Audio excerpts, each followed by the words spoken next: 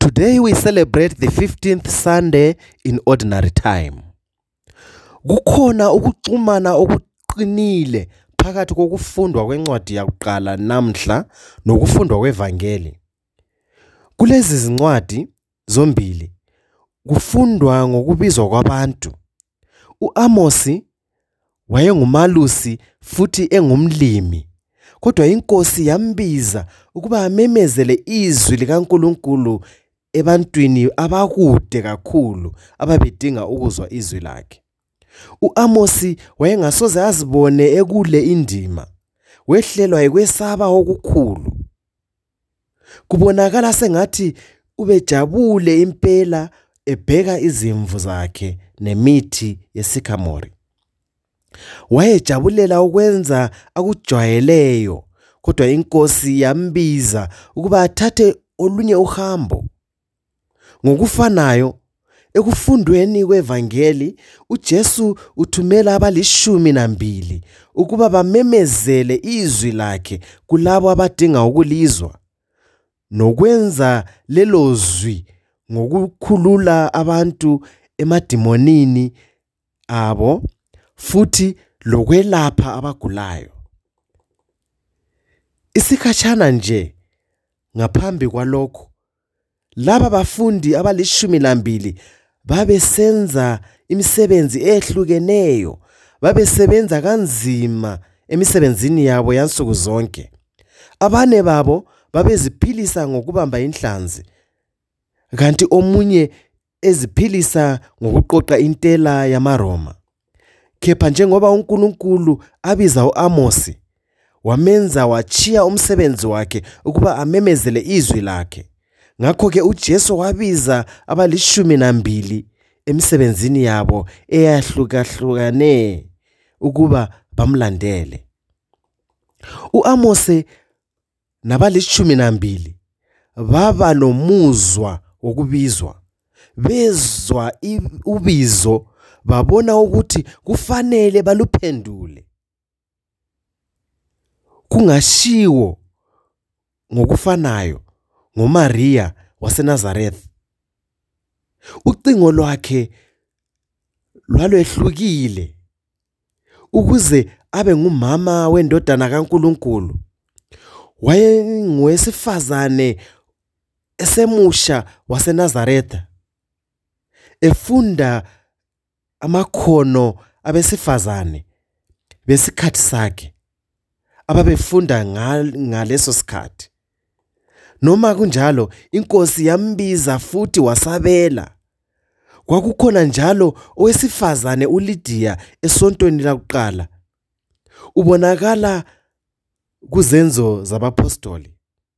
Wayengumthengisi wendwangu ebomvu, indwangu eyayibiza kakhulu ngaleso sikhathi.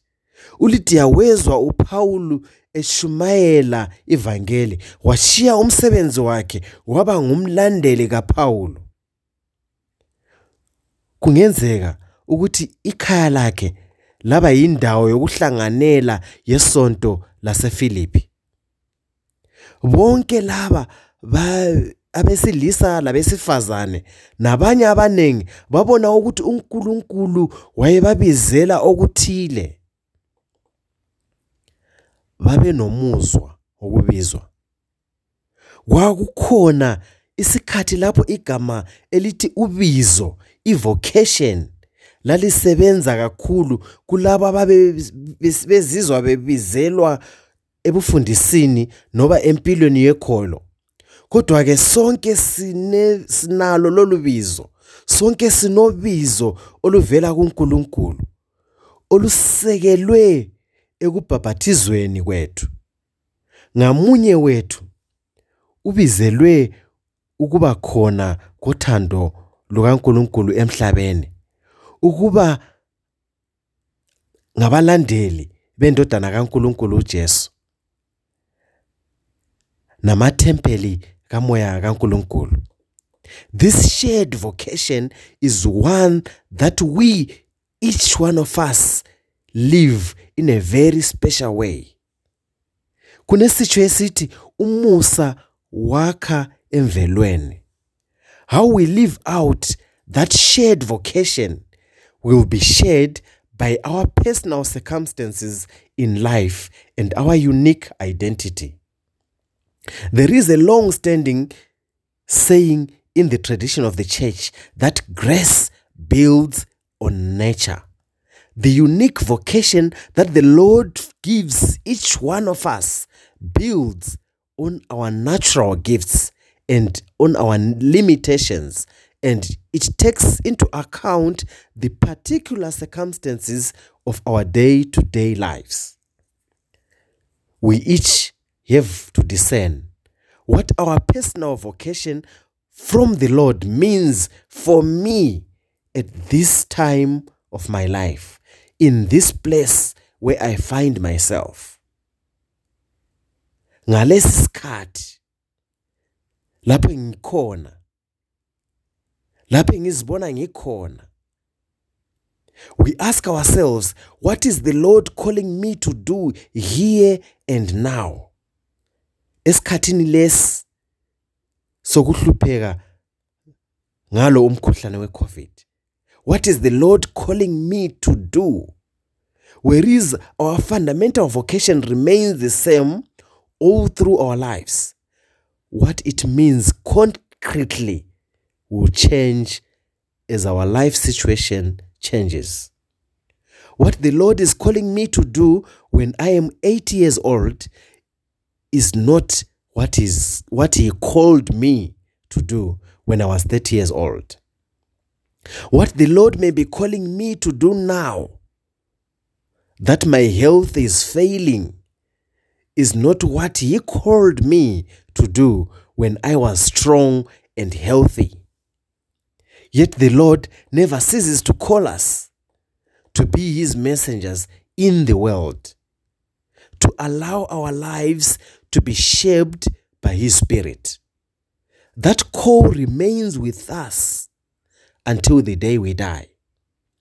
We need to keep praying for the strength to take the path that our personal vocation may require us to go down at whatever stage in life we find ourselves. Inkosi iyaqhubeka nokusibiza noma ngabe sithatha isikhathi eside ukuphendula. Esikhathini ezinengi asisabeli ubizo lwethu ngoba siphethe kwesaba.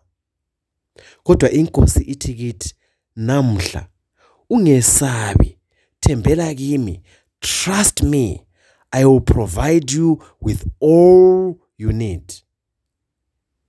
Ungaphakishi isikhwama ngempahla ongazidingiyo. Sabela ubizo, thatha nje induku, gqoka imbadada, ngethembe, ngoba angeke ngikushiye. Even now in this time when we are in most need, when we are afraid, when we are scared, when we lack faith, the Lord is calling us to trust Him, as He said to His disciples when He was sending them on a journey.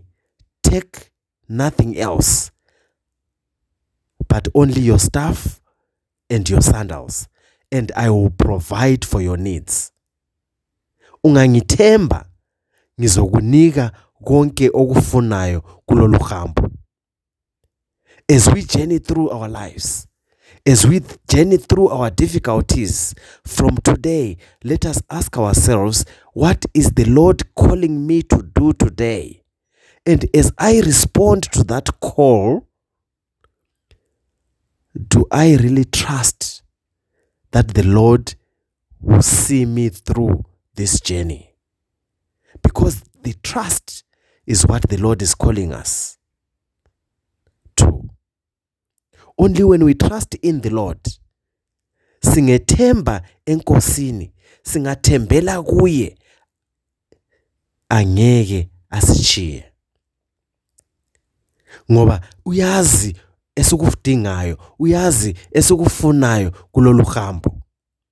Ngakho ke masingazehluphi ngokudinga ukupakisha ezinye izinto ezingadingakaliyo kulolu hambo, ngoba inkosi iyazi okufunakalayo esikudingayo ngaphambi kwethu. Ngakho ke usevele wasipha lokho esikudingayo singakakudingi.